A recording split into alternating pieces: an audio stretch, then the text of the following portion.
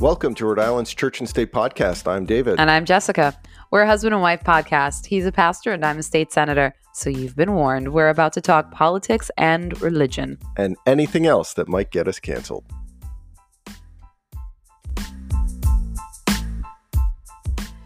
Hey, everybody. Welcome back to Rhode Island's Church and State. It is day 551 of being under a state of emergency, which is why I'm considering changing the name of the podcast to Rhode Island's Pandemic Podcast, because I just feel like this thing is never going to end. Just when I think that it's over or there's light at the end of the tunnel, we get the rug pulled out from under us.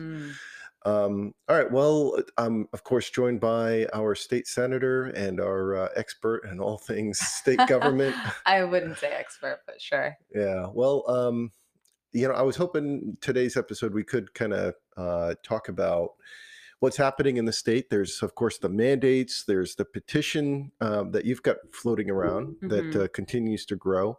And there's your effort to end this state of emergency that seems to have opened the door for all of these undemocratic processes and unusual mandates to be implemented. Yeah. So maybe you could first give everyone an update on your petition. How's it going?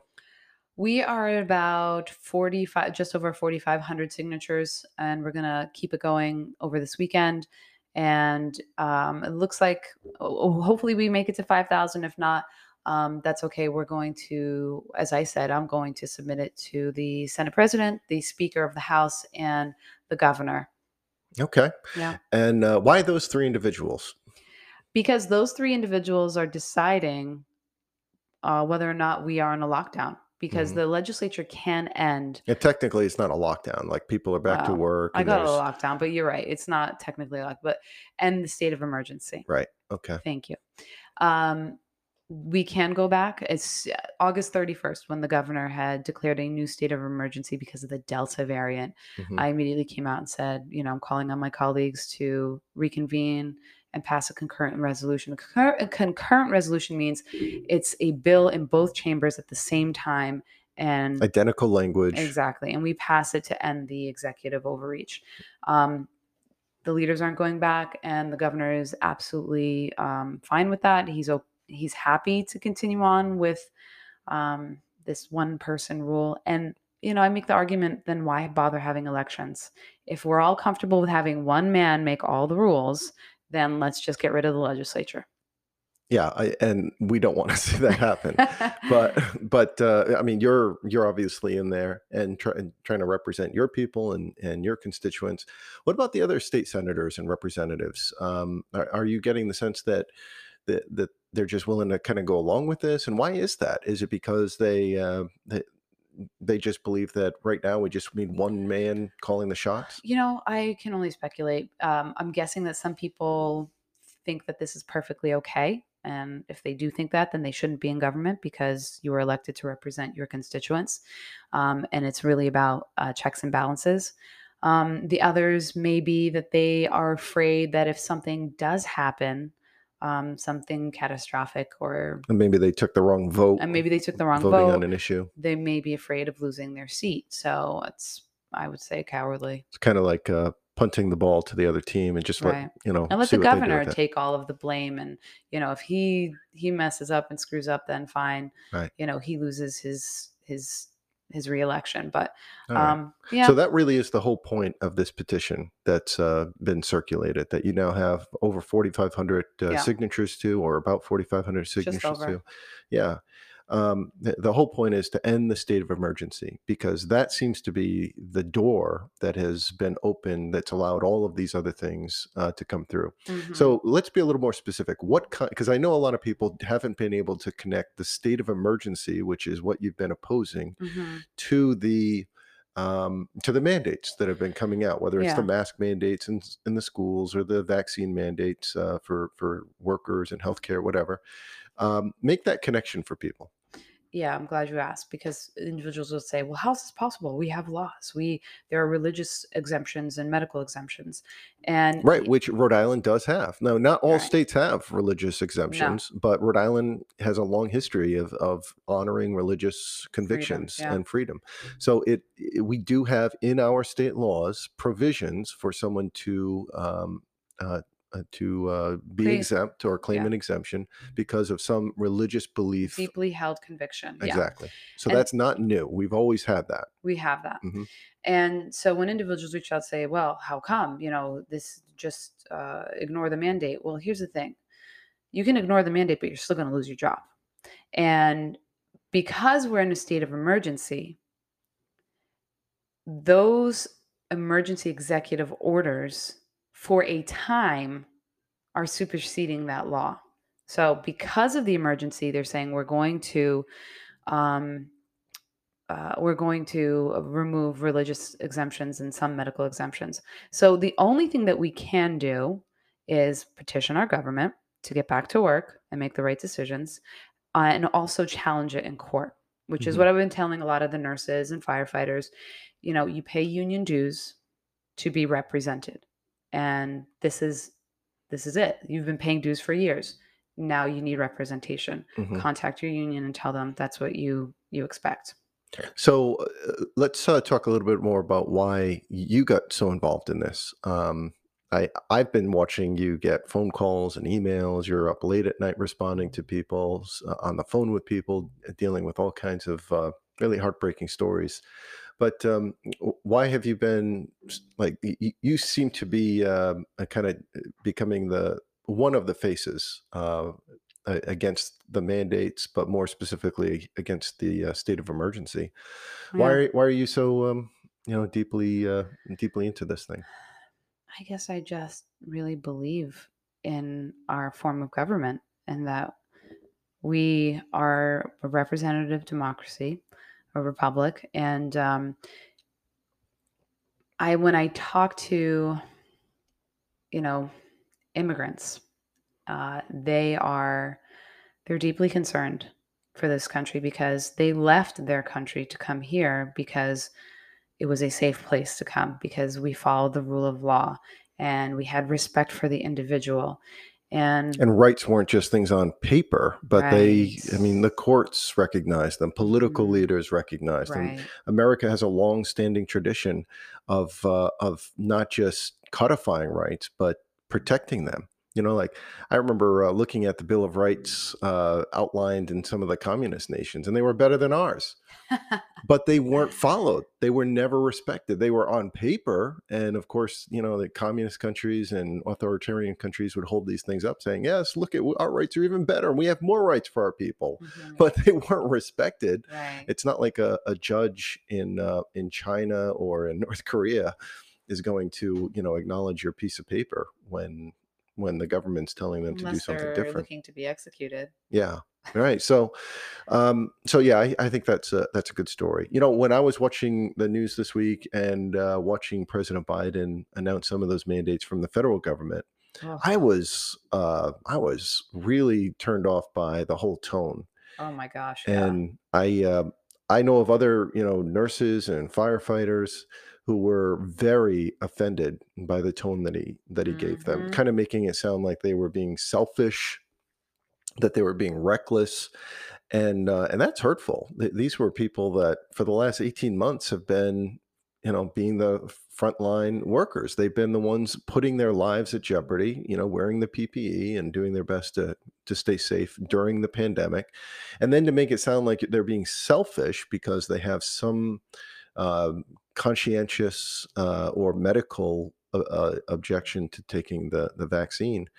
That was man, I was so turned off by that. And That you was know not a what? good look for him. These individuals didn't just, risk their lives at the hospital or on the field. A lot of them didn't even see their families because they were afraid of what would happen They if were they did catch quarantined. it. They would stay in a like trailer on Right. their yard, or Mhm. they'd stay in a hotel, or they'd Mhm. sleep in the hospital. And so, yes, it is offensive and hurtful to these individuals Right. who have literally put their lives on the line. Yeah. So, what are some of the stories out there that you've been hearing? Oh man, heartbreaking stories. And so, I've had some individuals say, well, there are religious exemptions, not religious exemptions, excuse me, medical exemptions, and that you're not stating it correctly and you're not being accurate. But not all medical exemptions are accepted. I'm going to give you a few stories. Talked to a NICU nurse, 20 years. She's had a medical exemption on the uh, for all that time, for 20 years. It's never been an issue. But now, as of September 1st, she will be let go. And I talked to another individual who has a medical issue, and she was seeking a medical exemption from her physician. Now, her physician shares an office with another physician. They have a practice together. They're partners. And one of the physicians was giving out medical exemptions, and not willy-nilly, not like, oh yeah, here, free, you need one here. I'm going to pass one out to everyone who asks for one, because obviously a physician is not going to do that. And because her partner had given out medical exemptions, her license was suspended for 6 months. Wow, that was in Rhode Island? This is Rhode Island. So the woman that I spoke to said, because my physician saw that her partner lost her license for 6 months, is suspended, she is no longer giving out medical exemptions, even though I qualify for a medical exemption. Wow. That's disgusting. That's right in Rhode Island. This is Rhode Island. That has a chilling effect when they see one doctor who loses their license. That's heartbreaking. Yeah. And of course, there's tons of firefighters have reached out to me. I'm not even exaggerating.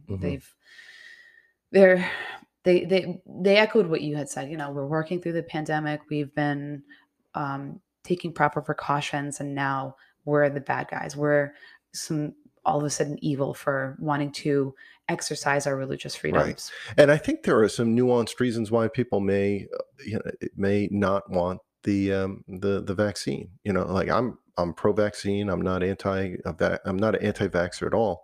But yeah, just jump in. Yeah, I'm not anti-vaccine either, but I am anti-coercion. Good point. Well, I think for some of them, when I hear their reasoning, they've had COVID already, and they've been tested. They have the antibodies, and they have the paperwork to prove it. So they make the argument that the antibodies are more effective than the vaccine. So why would they get vaccinated? Other people have made the argument that, and they've made the argument that they've had exemptions in the past. Rhode Island does have an exemption for religious reasons, or certainly for medical reasons.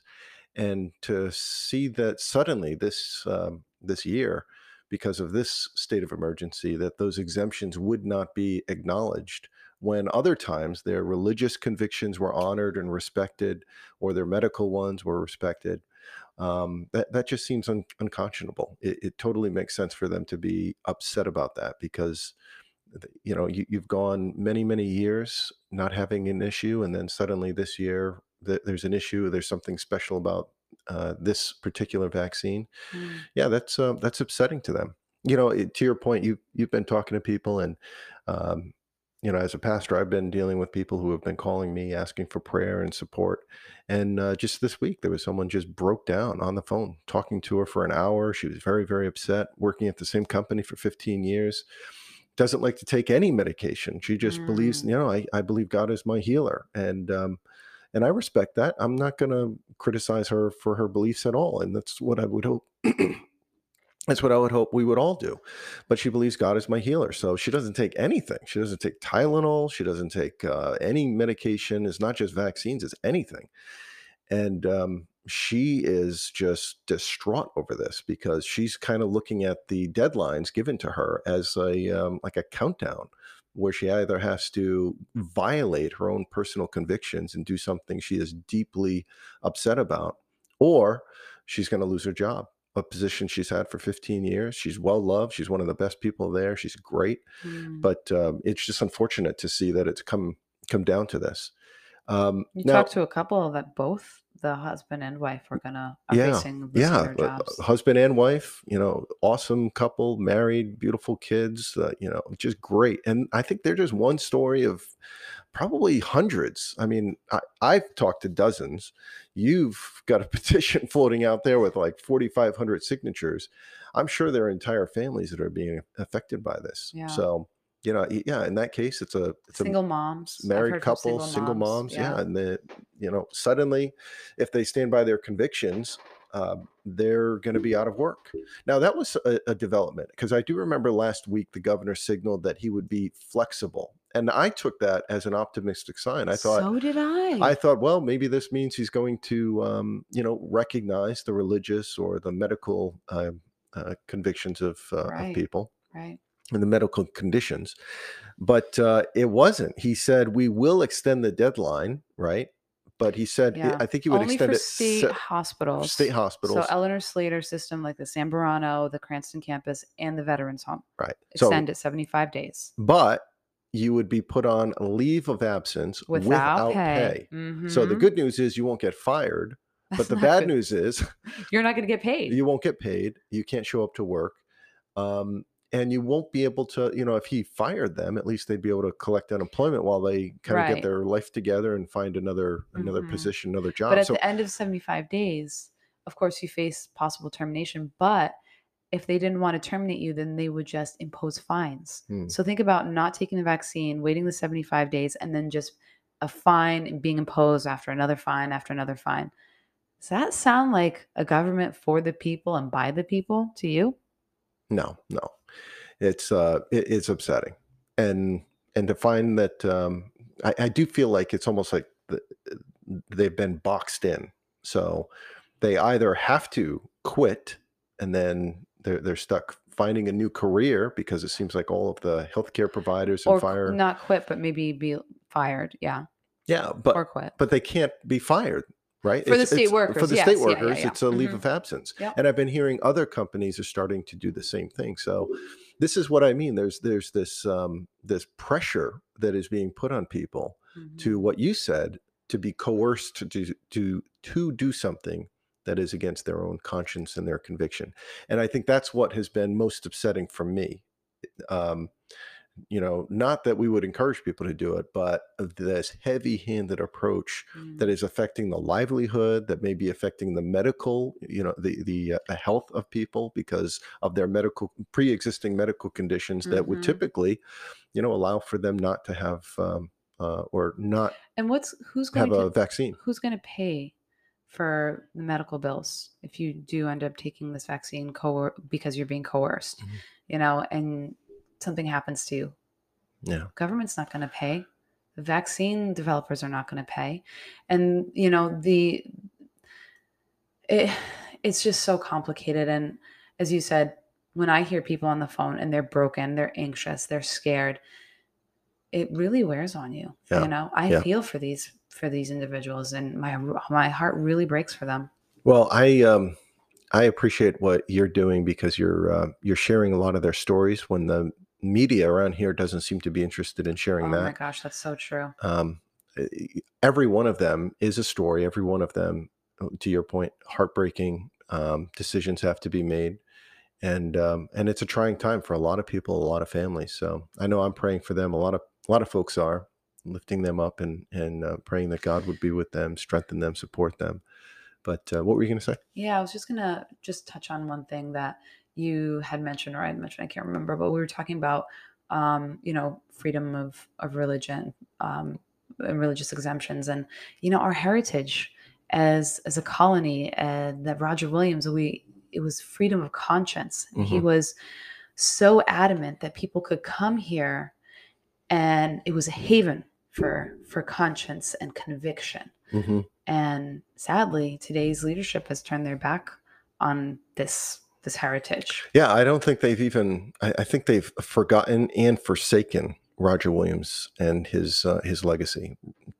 We did a whole episode on Roger Hmm. Williams, and he was theologically, he was an oddball. Last week you and I were in Plymouth, and getting a tour and learning more about the history of that colony, and I loved learning about their perspective on Roger Williams. And they said, "Yeah, we didn't like him. We were like, get out of here. You don't belong here," because his theology was so weird. So I don't want to say warped. It wasn't warped, but it was very, very, very conservative, very, very rigid.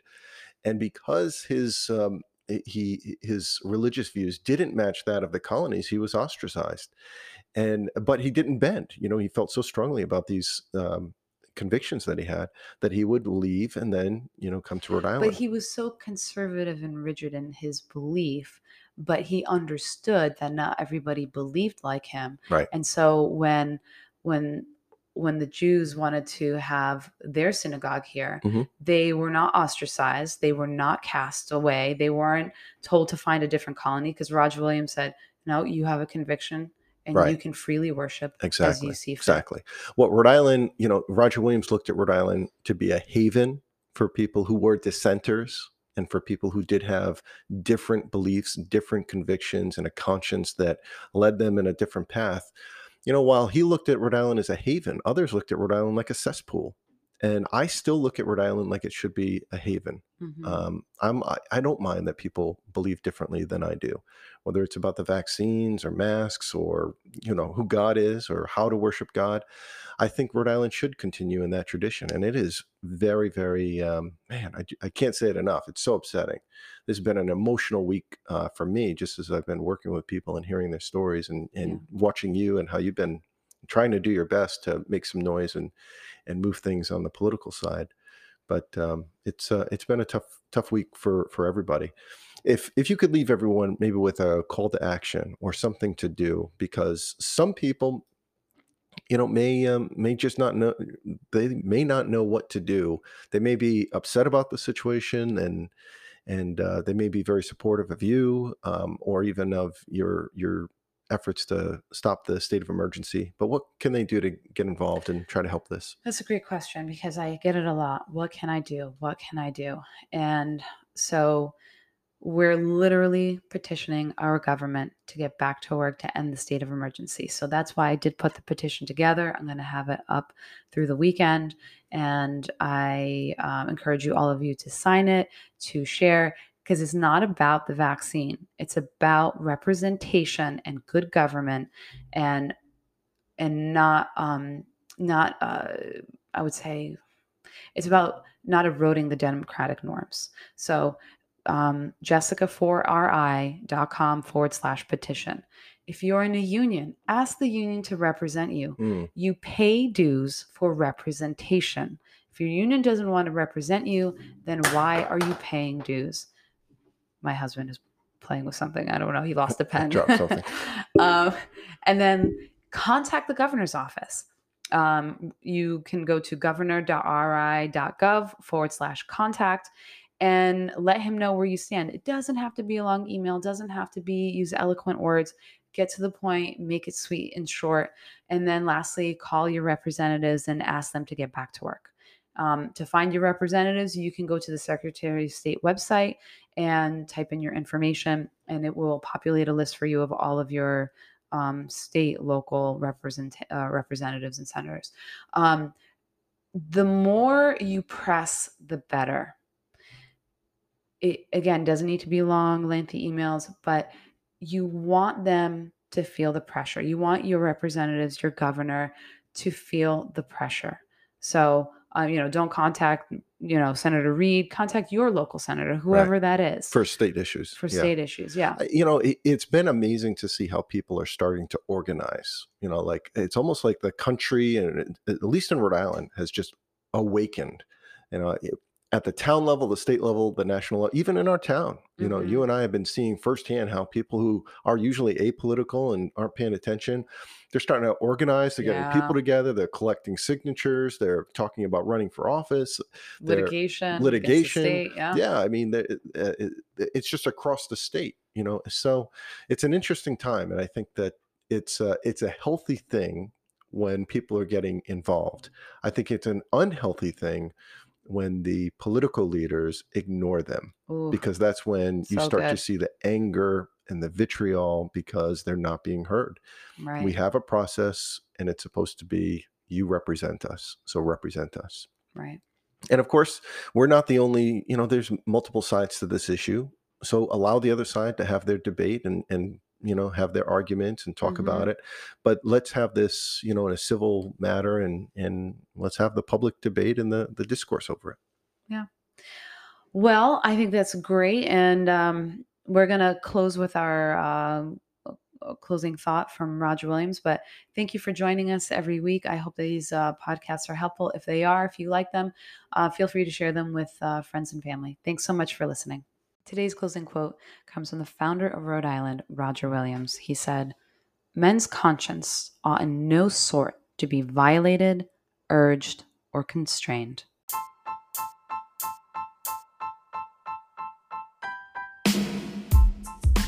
Thanks again for listening. And if you've enjoyed this podcast, help us by subscribing and sharing these episodes. And for more content, check out churchandstateri.com.